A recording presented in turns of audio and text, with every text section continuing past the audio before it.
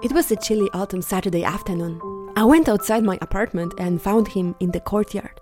He was standing there all alone, waiting for his death. He was probably abandoned by people who recently moved apartments. They couldn't be bothered to take him with them, so they just left him outside in the cold, because it was easier. I immediately felt sorry for him, took him home and watered him. I named him Felix, and he straight away became a non-human person in my household. He was a huge Dracaena, or a dragon plant, with many long branches, very tall. With his heavy pod, he was not easy to move. He has stayed with me ever since.